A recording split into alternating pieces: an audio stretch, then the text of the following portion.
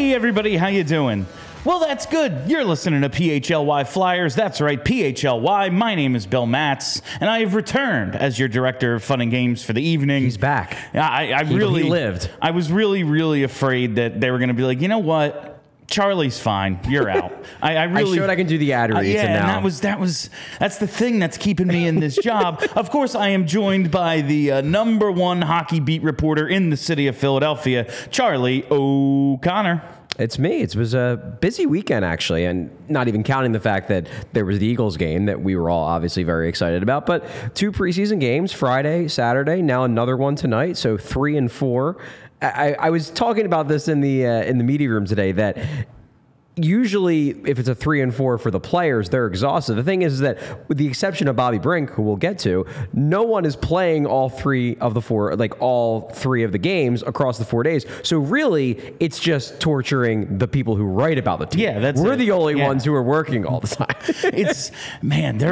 They're pushing Brink, and we're going to get in. There's going to be a lot of Bobby Brink conversation, his roster battle with Tyson Forster, tonight's lineup for the game against the Bruins, 2 preseason games remaining. This might come down to the very last one. We will see. But first, I have to throw it back all the way to Friday. Well, Thursday was great. It was awesome to hear you and Kelly and Steph together. I look forward to one day being able to, have all 4 of us in the same place, we'll get there, or at least on the same show. But it was really good. But I want to go to your interview Friday with Jim Jackson, Flyers television play-by-play announcer. You opened with the legendary Jim Jackson, and he's really getting to that point. Like, I was talking to my buddy Frankie on the trip. We were listening to your interview with him, and he's never gonna. The Flyers will always be 4th. When the team's good again, people will get on the bandwagon, and we know their playoff runs will be crazy. But because it's the Flyers, he doesn't get the recognition of, a Harry or a Fransky or a Merrill. But he's there at this point. He's one of those guys. He's an institution in the Philadelphia broadcasting community, one of our legendary guys. And I don't think he gets that recognition. But I thought that was apt. But I just want to get into a couple of my takeaways from that. You're absolutely right there about JJ. It's funny because, obviously the voice of the Flyers is going to always be Gene Hart. It's always going to be Gene Hart. But I'm 34 years old. I've only known Jim Jackson. I've only known Jim Jackson as the play-by-play guy of the Flyers. It's just when I got into the team, Gene was retiring. So I acknowledge that for older fans, it will always be Gene Hart. But for our generation, it's Jim Jackson. That's the only voice we've known. It's the guy we've always known, and he's still doing a great job. It doesn't seem like he's slowing down anytime soon. He's very good. But just a couple of my takeaways. First, him talking about Jonesy and their relationship, and just how people might underestimate him because of the public persona. He's the funny guy. I think that's absolutely true. He's freaking hilarious. He's great. If you know him behind the scenes, he's even funnier. But you also know he's even smarter. Yeah. Than he lets on. I think to be that funny, you have to have a certain level of intelligence. But when you just hear him talk about the game or really anything, you pick up on that. And that's I think JJ did a good job of putting that, he's not just the figurehead.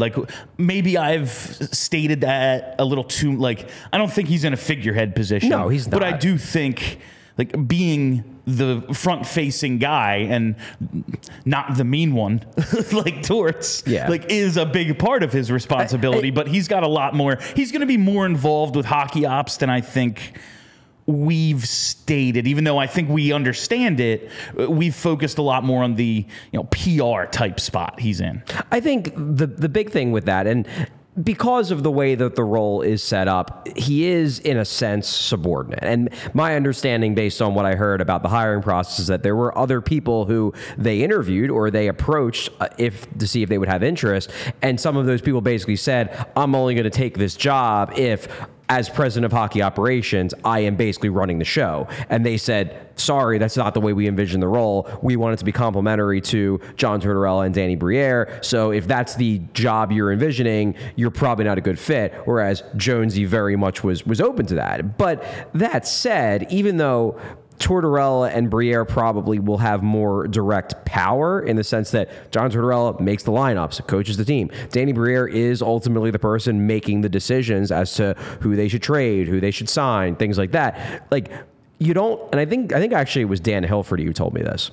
I'm pretty sure it was on the record, but he basically said that, like, you are, and it's nothing bad, but it's basically what he said was that you don't bring in someone like Heath Jones and then not take his input, not listen to him when he suggests things, because he knows what he's talking about. When we hear, and like JJ is not the first person we've heard this from, but he says, like, when we play Colorado, Joe Sakic looks for him. Yeah. Like, okay, well, he's pretty good. Yeah. One of the best. He's not the GM anymore. Definitely was one of the best GMs. He's naming certain executives who, when Jonesy was in town to do the national broadcast, or if they came to Philly and he was on the TV they would seek him out and just be like, hey, what do you think? Yeah. And if that's ultimately his role, like, just pitch in where you think you can, regardless of what department it is, hockey ops, freaking sales. Yeah. If you got to have a good promotion idea, you let us know. I think it's going to be a lot of that sort of input, and like JJ's not the first person to tell us that other executives seek out Jonesy. If it's just like, hey, what do you think of this guy? We're thinking about trading for him. Like, what do you think that? Yeah. What have you seen? Yeah, what have you heard around the league? He gets to see and gets to talk to everyone in his previous roles. So. And there's value in that. Not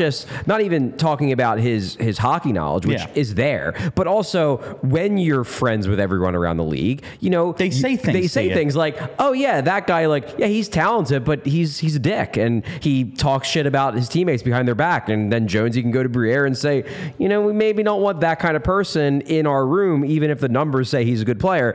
Those are the things that he might be able to bring, I hope. And a lot of those things are details that we're probably not even going to know. But we're not even going to know he did that. But hopefully over time, if that actually has value, we're going to see it in the end result and the end product on the ice. Just a couple more things about the JJ interview. If you haven't listened to it yet, what the hell are you doing? Go back to listen to Friday's show right there on the podcast feed. Very simple to find.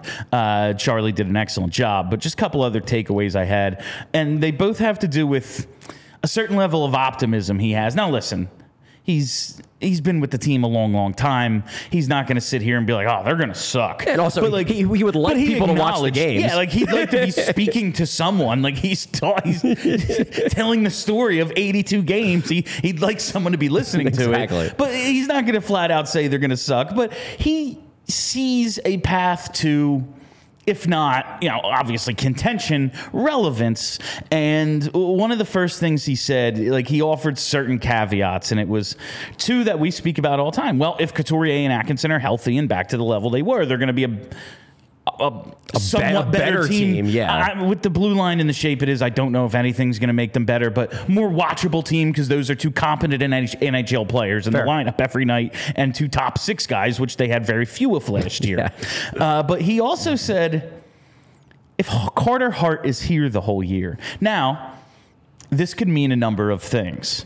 One, Carter Hart has an injury history. Yeah, he gets banged up sometimes. He misses time. If he plays the 60 games he could potentially play and is pretty good in them, they're going to have a chance. Trade, suspension are the other two ways to interpret it. How did you interpret it? One thing I could say is that I don't think he's going to come out and say he's getting suspended. Also, I don't believe that he knows. I don't believe that anyone knows. I don't think this is a situation where he has inside information that Carter Hart's going to be suspended in a week and he just can't say it.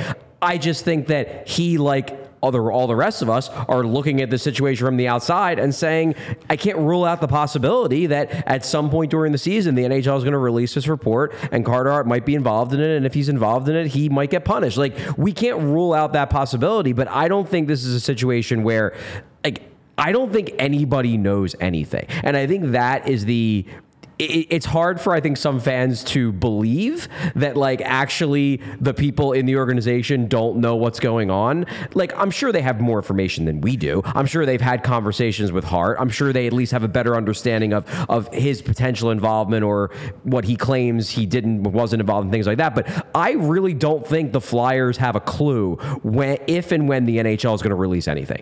And that's unbelievably frustrating from a fan and coverage perspective, but it's got to be unbelievably frustrating from an organizational perspective too, because we've talked about it. Number one, he's a starting goalie, one of the most important pieces on the team. Number two, he's a guy who could potentially get traded, and they can't really do that until there's some sort of resolution to this. Like, his contract situation is such that they need answers. Yeah. And, like, again, there's bigger things going on, but this is the show about hockey, so we're talking about how it affects the organization. It would really be nice for them if they had some freaking answers. Yeah. I don't need to know. Whatever happens, happens. I have no control over it, and hopefully it's, whatever happens is the right thing, right. Whatever. But, like, when it happens, okay, cool, I know. But from there, they're planning their future. Yeah. You have to be a little frustrated. And just one more part. JJ says he's not going to go into a season thinking like the team has no chance. Sure. Because that would come across like I'm going to have to do this. I can't be like, well, this is pointless. Yeah, like, he can't be the commentator from Major League just like drinking while he's watching yes, this. Exactly. But we got a question, and I don't think we're going to get to this one later on, so I'm going to ask it now from John Berner. He says, say the Flyers make the playoffs. Are you happy? It's a really interesting question. It is. Well, because I am very much of the belief I think they need one more big early draft piece. Like, I think you've got Mitch Koff. You're hoping he's the stud you think he is. Scored another goal today, apparently. It was a really nice one. Saw it on Twitter.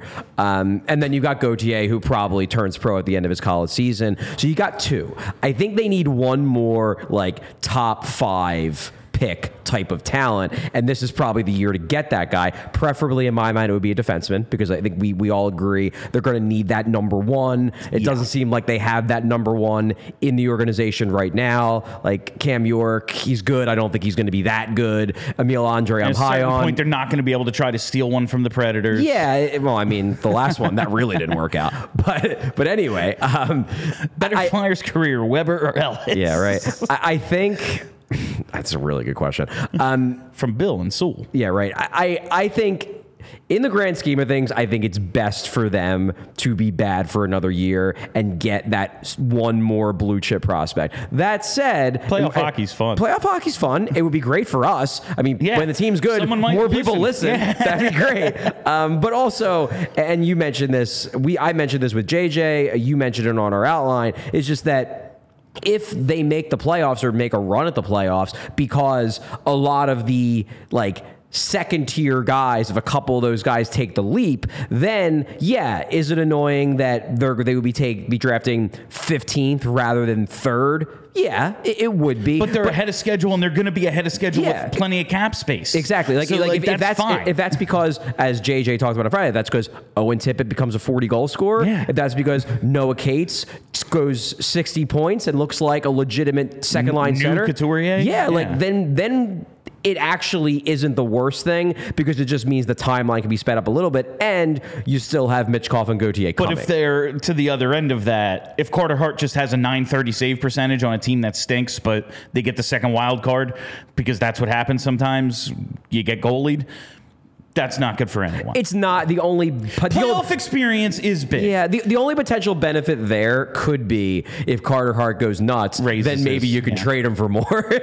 And they already do have the 2 first-round picks. It's just like, I don't expect Florida to stink this year. Yeah, and it's top 10 protected for this season if they do. Yeah. So it gets punted to next year. Yeah. And if then the Flyers are drafting, in the Sanheim spot, we know what happens there. Yeah, you can get lucky, but you often can get good players, Yeah. but unless you strike gold on a Claude Giroux, you're probably getting the level of guys that this team is already filled with. Guys that are good players but not great players. the thing that they already have. Yeah, It's exactly. truly. I bet you.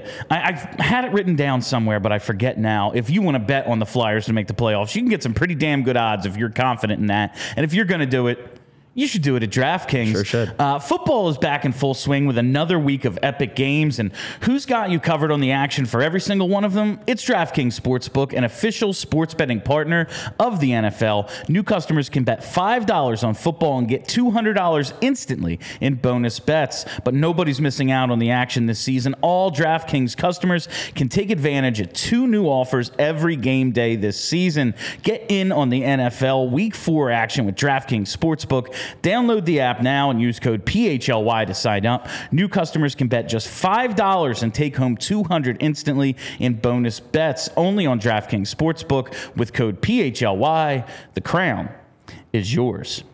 Gambling problem? Call 1-800-GAMBLER or visit www.1800gambler.net. In New York, call 877-8-HOPE-NY or text HOPE-NY. In Connecticut, help is available for problem gambling. Call 888-789-7777 or visit ccpg.org. Please play responsibly. On behalf of Boot Hill and Casino Resort, 21 plus, age varies by jurisdiction, void in ONT. See sportsbook.draftkings.com/football terms for eligibility terms and responsible gaming resources. Bonus bets expire 7 days after issuance.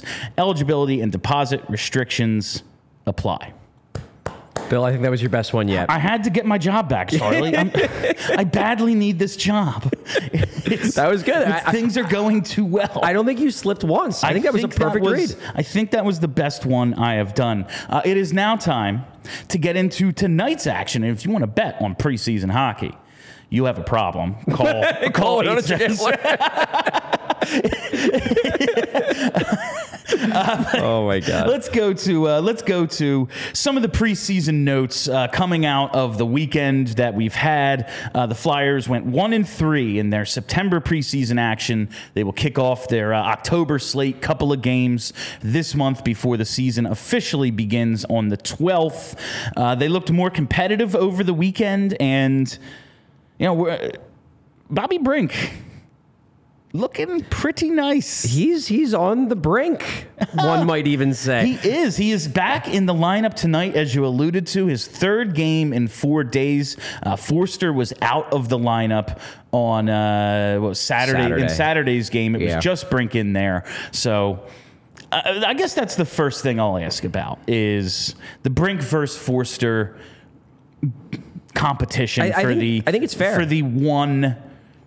I guess maybe there's a 4th line spot open, but it doesn't seem like there really isn't. It doesn't seem like it. Paling's been good, and that's kind of the okay. So this is it. This is the 12th or the 9th spot in the top 9. Yeah. Forster versus Brink.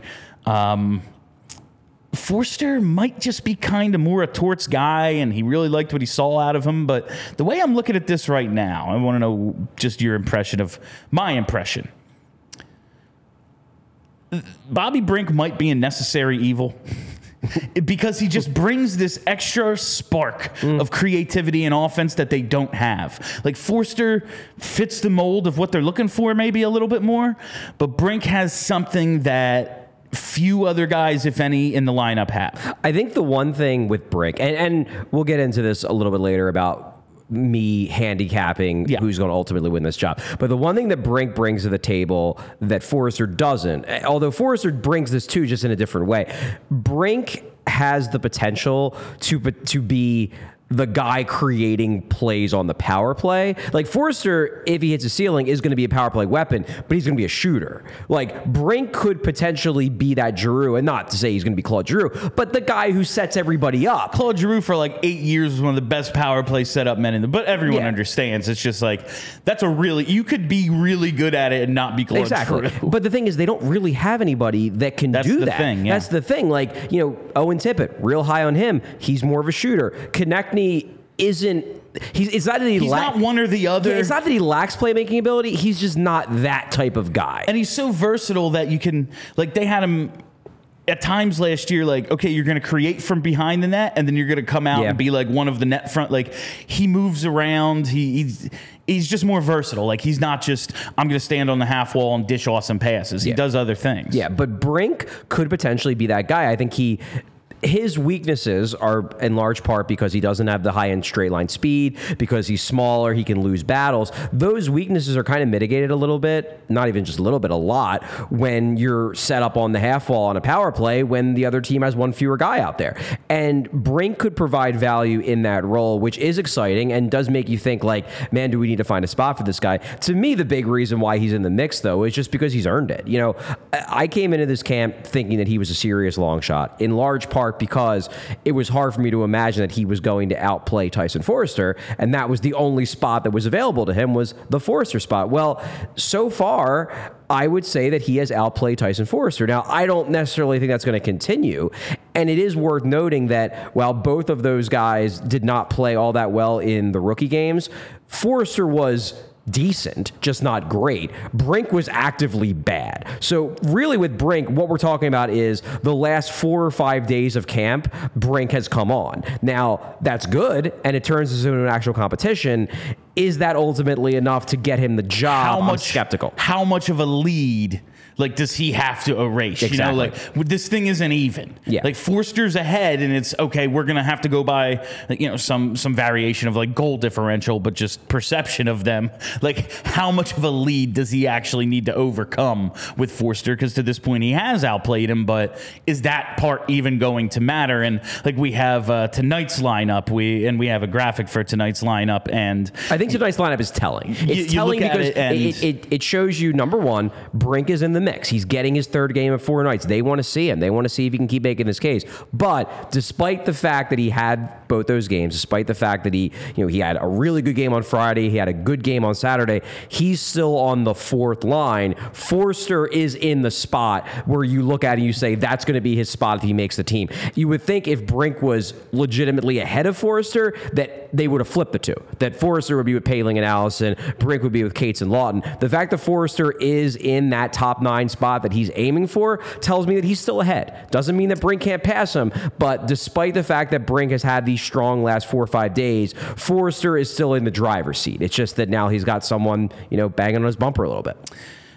Just a couple other, when you look at the top 9 especially here, and, Atkinson had some time with Couturier and Konechny over the weekend, right. So maybe he's on that line and Farabee's down or whatever. But when you look at the top 9, is that what we're expecting? Yeah, I think, the actual mix we'll see. Yeah. But, in terms of what the actual lines are going to be. But yeah, I would say that's your chalk look. You've got everybody where they should be in terms of position. They've said that they want to have Owen Tippett at least start the season out on left wing, playing his offside, so he's there. One thing I do think was it was just reassuring coming out of Saturday's game.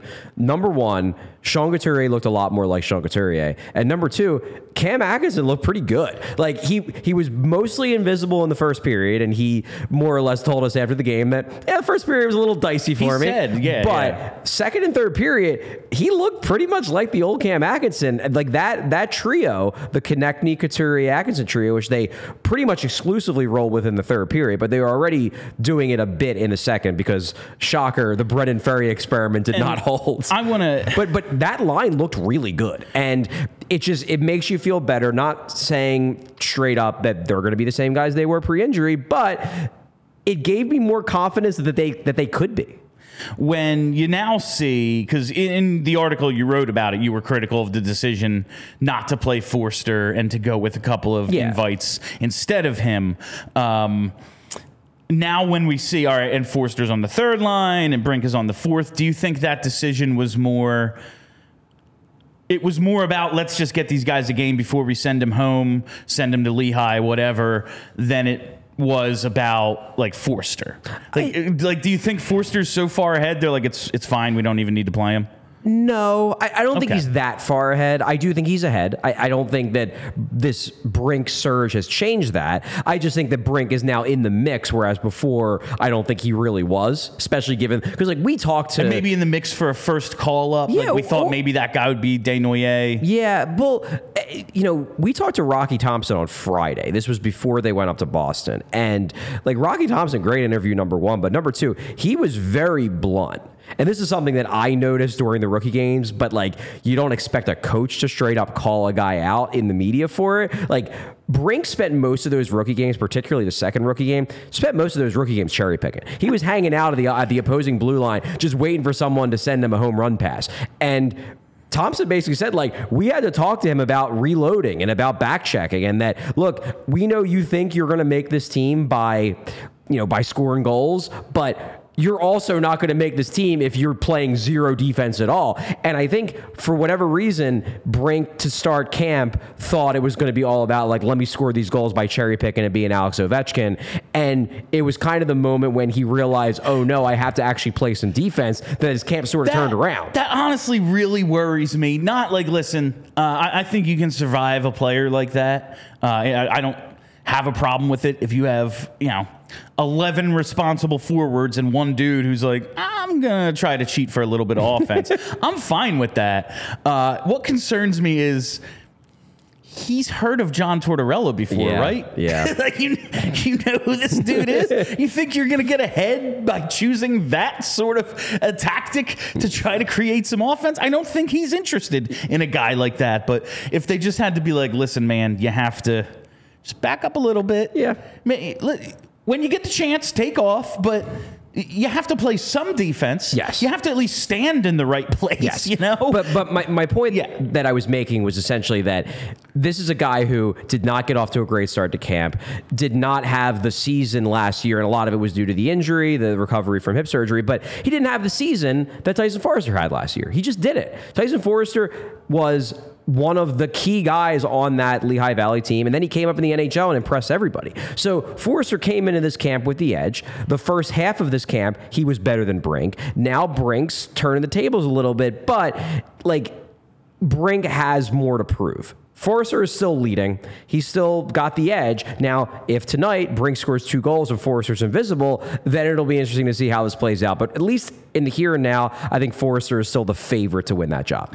And we're going to see a lot more of that competition tonight, and certainly tomorrow's show, which we are at 2:30, I believe. I think it's a 2:30 show. So we'll be talking about it more tomorrow's show, but just a little bit more on tonight's lineup against Boston. It's a home game, and we're like I said, we're seeing a lot of the dudes we presume are going to be in the NHL. Someone who did impress over the weekend after maybe not looking. Oh yeah, he's back and ready to go. Joel Farabee looks a lot more like he's coming into his own after kind of a lost season last year. Turned it on a bit at the end, was able to strength train, get bigger, and all that. And right away looked pretty good against Boston. Intercepts a pass, takes it the other way, beats the Vezina winner to open the scoring. Now he's up on that top line.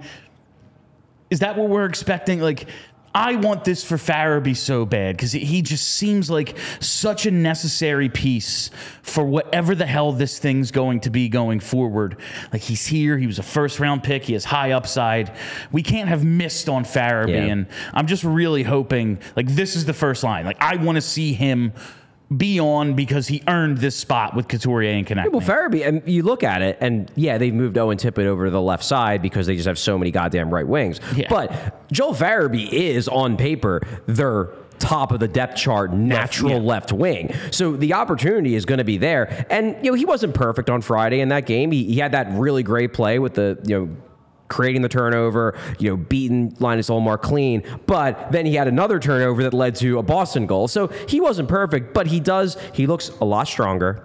He looks a touch quicker, and you're hoping that, as all these guys are trying to do, he shakes the rust off and is good to go and can get off to a good start this year because, as we talked about, he's a guy who Tortorella gave him a pass for last year. He's not going to give him a pass for this year. Farabee needs to win towards over still. That was a pass that had to be like brokered. Yeah. Like they had to, it wasn't like, okay, I understand. It was, listen, man, I couldn't lift weights.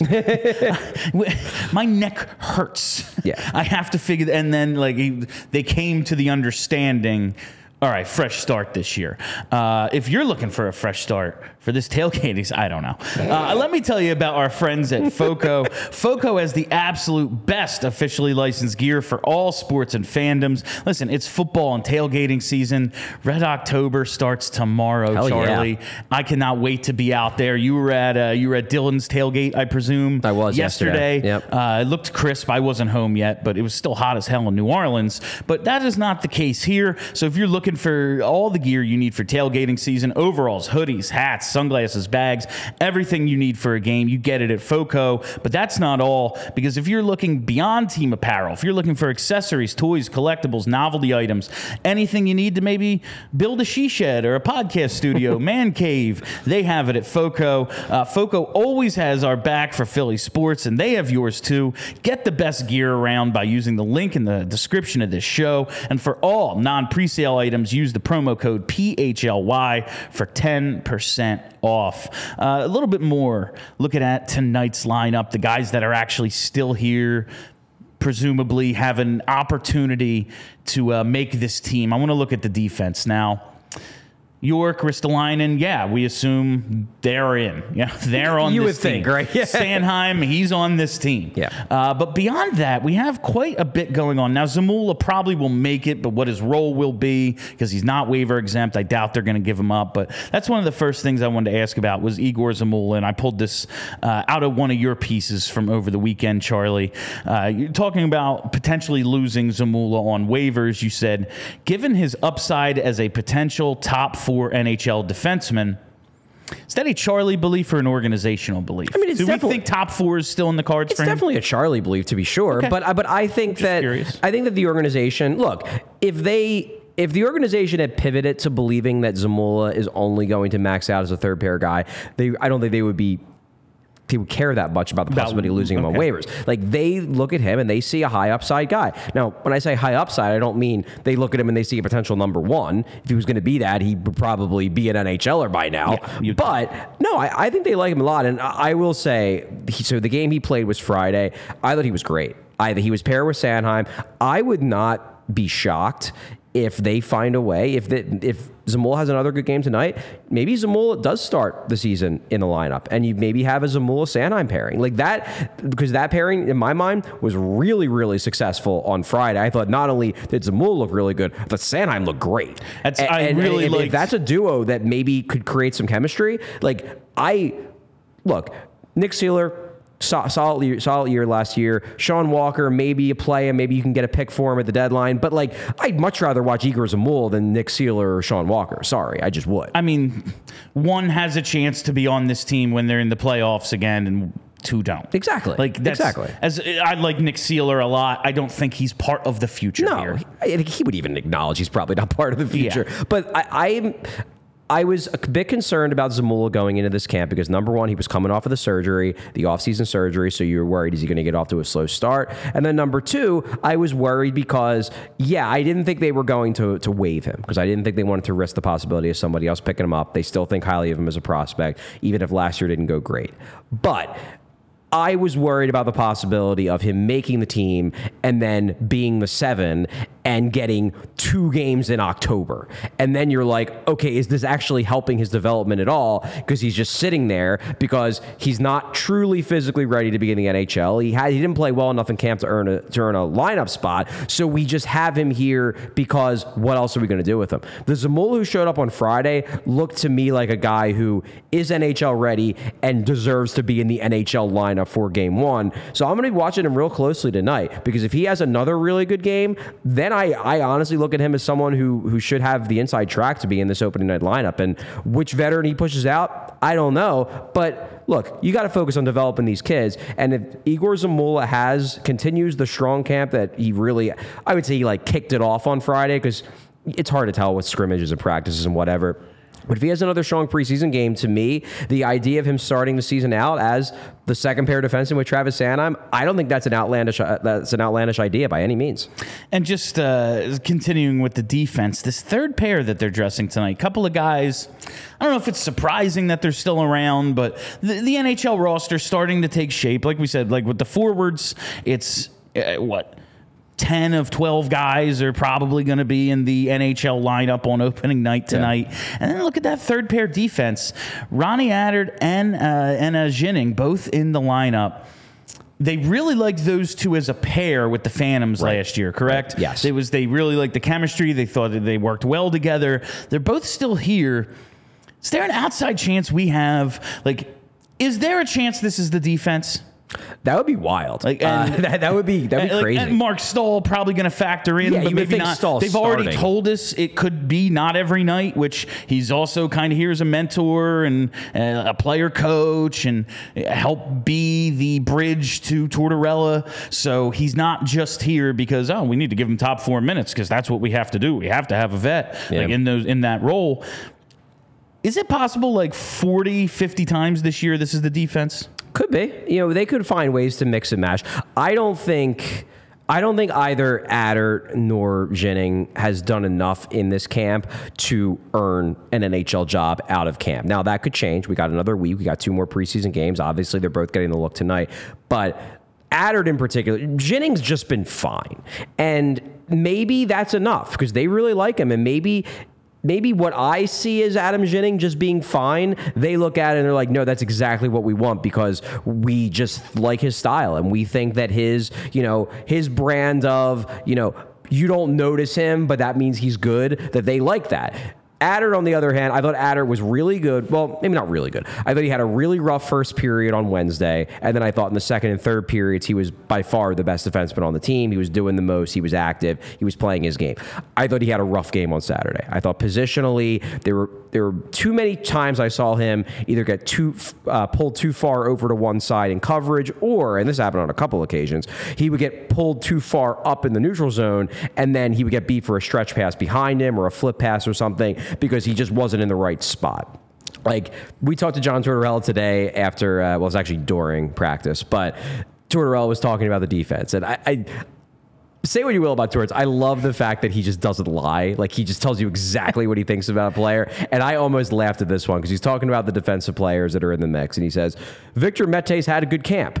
Ronnie will play again tonight. It's just this guy's been good. This guy's been good. This guy's here.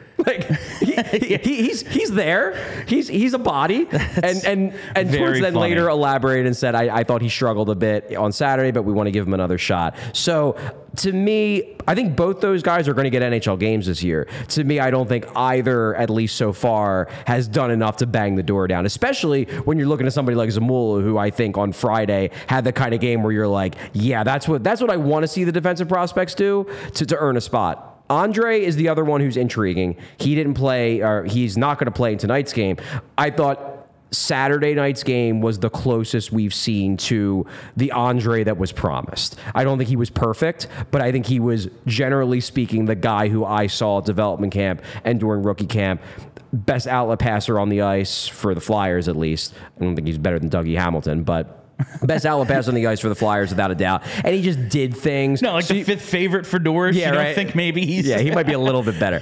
But I was very, very happy to see Andre look more like the guy I believe him to be.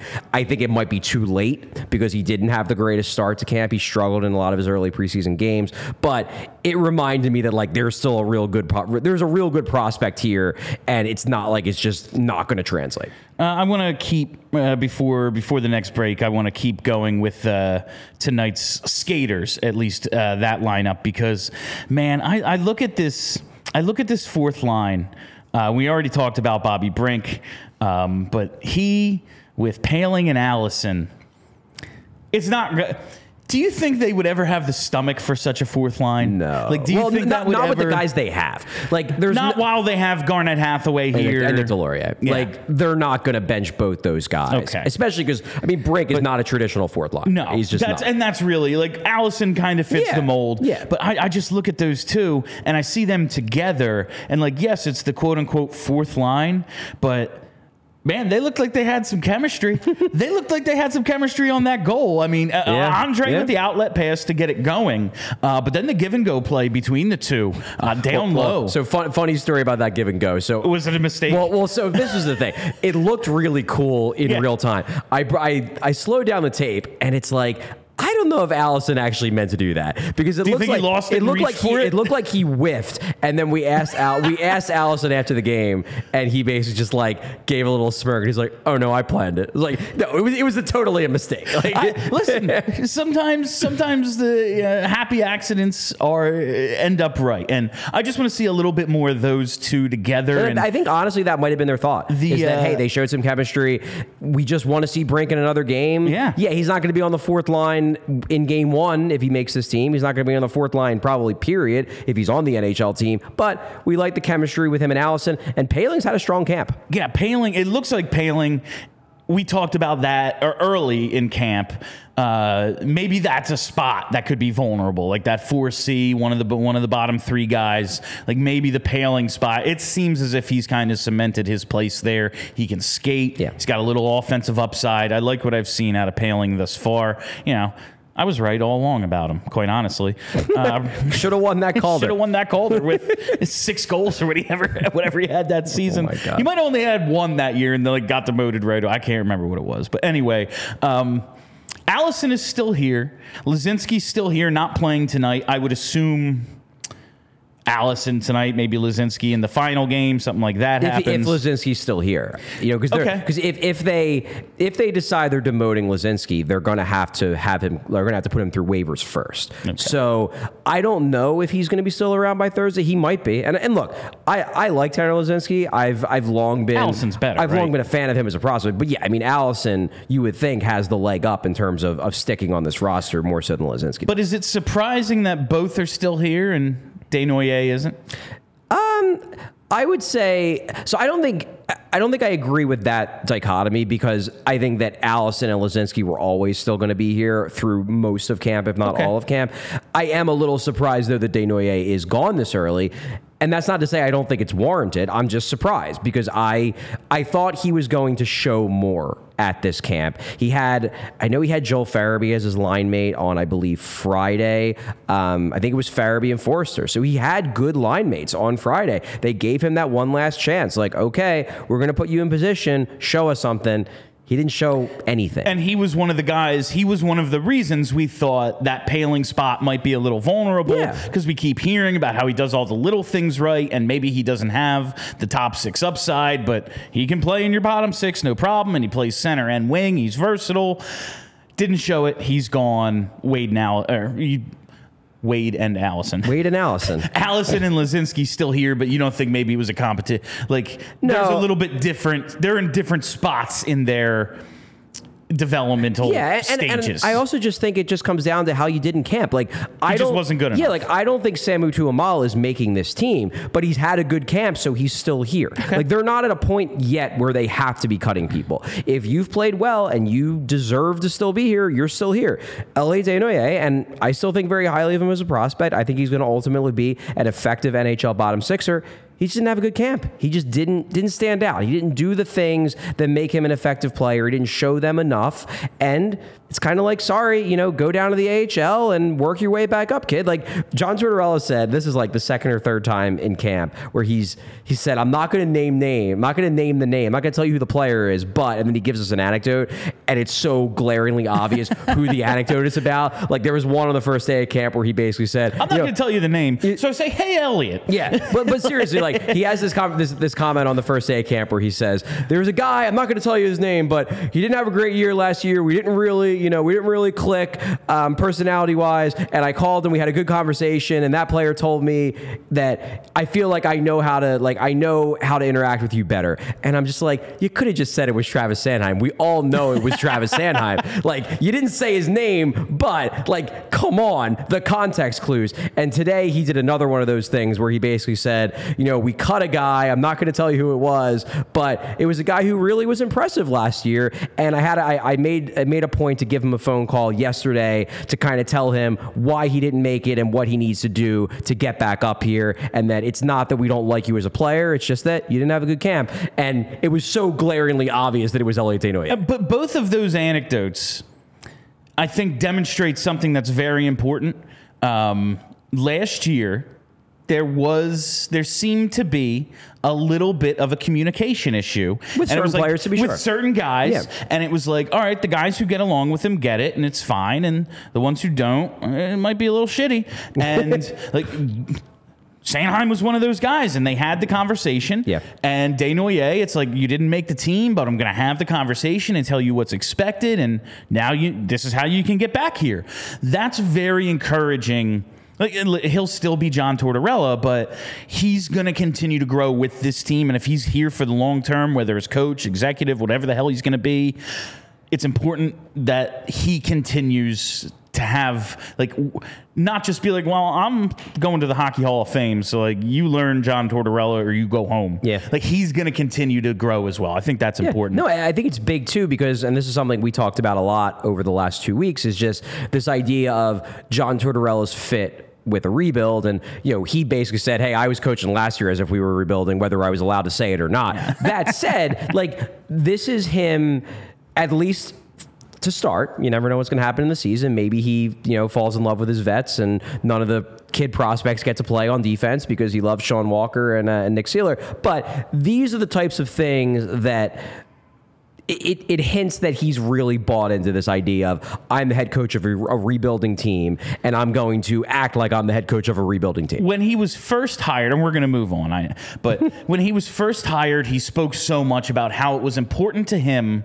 Like, he didn't just take this job because it was a job. Yeah. He took it because restoring the Flyers was something he felt strongly about. And we talked about, like, that legacy. Like, yes, he won a cup in Tampa, and he's got a ton of wins, but he's not, like, tied to any one place specifically. Yeah. He's been around several organizations. He's been around the block.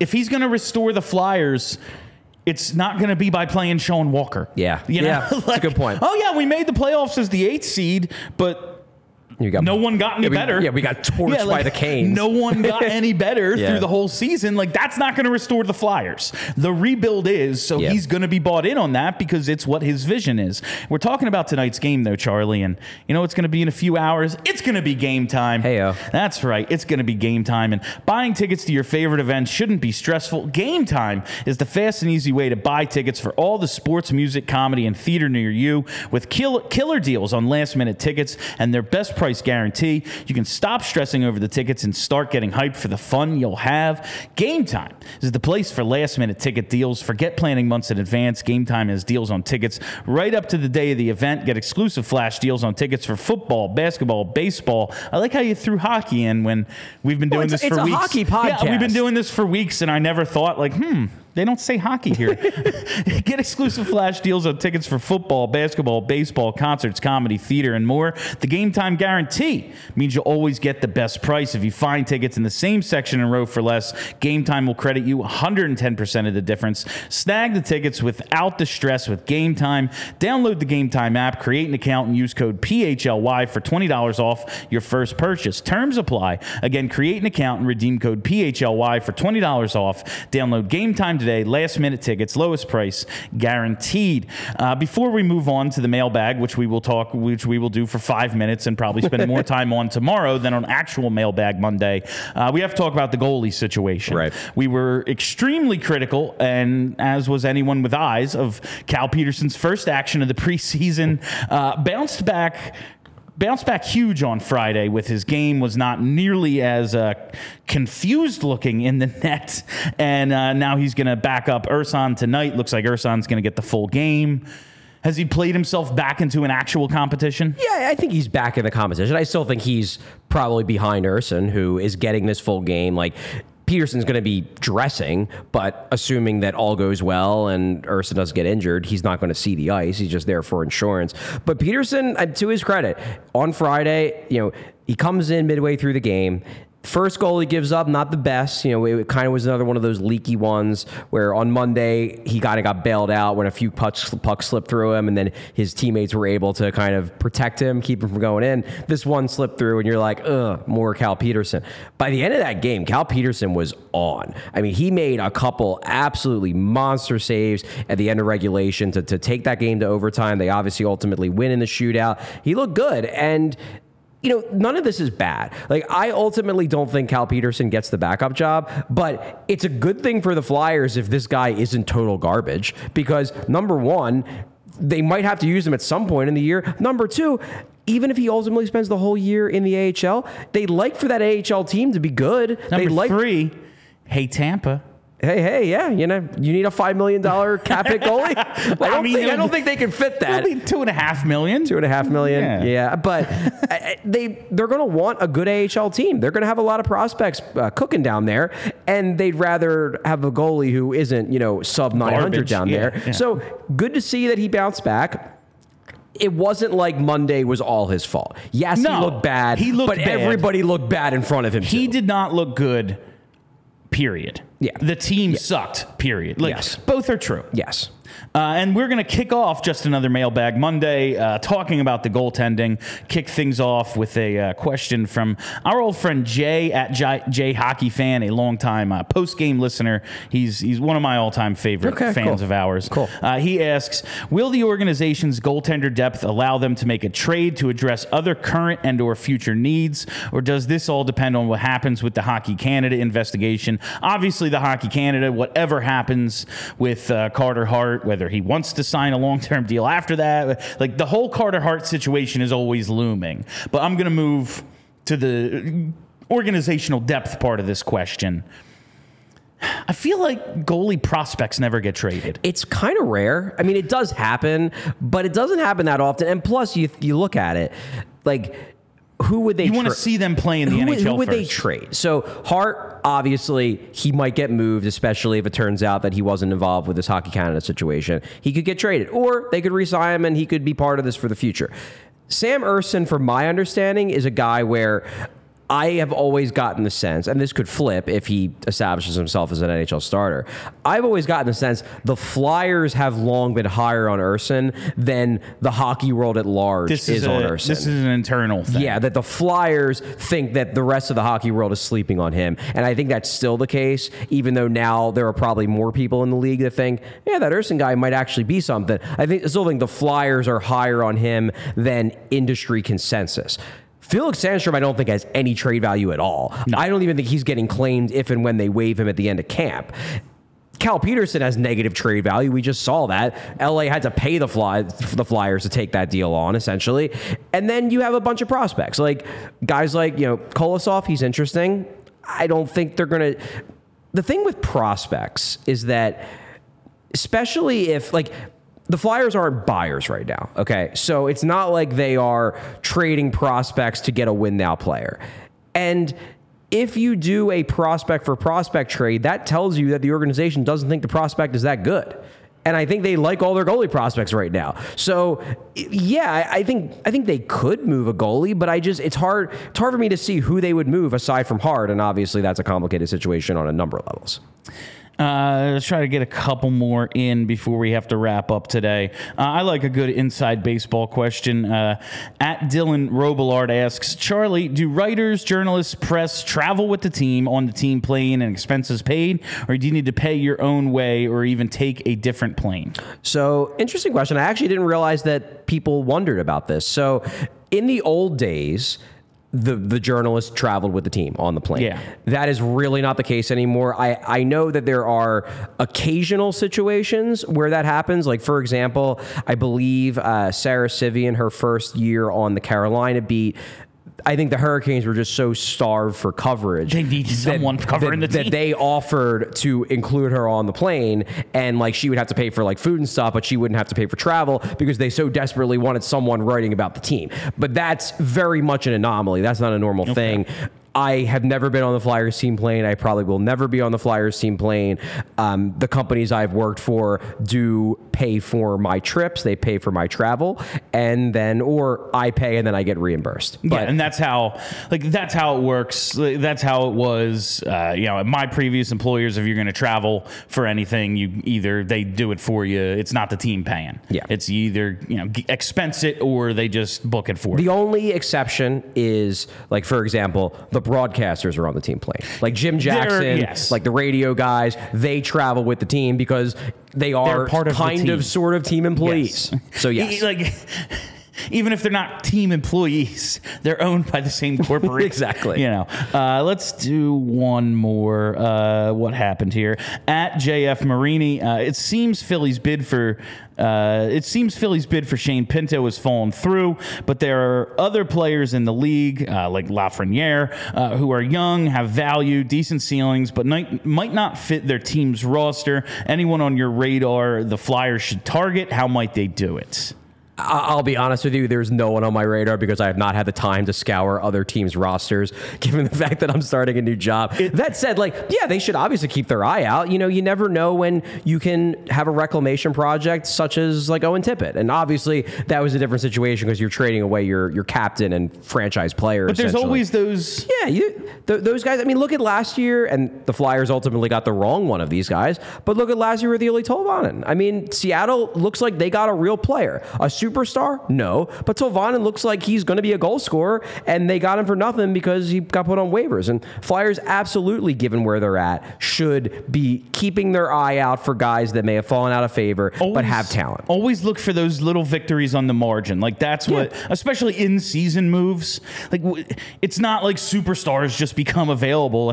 This 22-year-old superstar is going to be, you can trade. No, you can't. Yeah, and like that doesn't happen. I know we hear a lot about Lafreniere, and I get it. He ain't getting traded to the... Well, they're not doing Number that, right? one, he's not getting traded to the Flyers. Number two, I don't think he's getting traded, period. Okay. Because I think they realize there's something there and they need to get it out of him. And sometimes those guys just take a little, like... Sometimes those guys just stink. You don't... They do. But sometimes they might just take a little longer and... like, if I have a guy like him, and especially, he has, like, what are you getting for him? I'd rather just find out. Exactly. Like, I'd rather just find out, and if he busts, all right, well, too bad. Yeah. Like, all right. And that is all the time we have for you on PHLY Flyers today. We will be back tomorrow at 2:30 for our recap of tonight's game and looking more at these roster battles. So make sure you tune into that. And make sure you hit that subscribe button. Search PHLY Flyers. Subscribe to the podcast. Follow us on YouTube. Do all of the things. Yeah, please subscribe if you haven't. I'm sure most of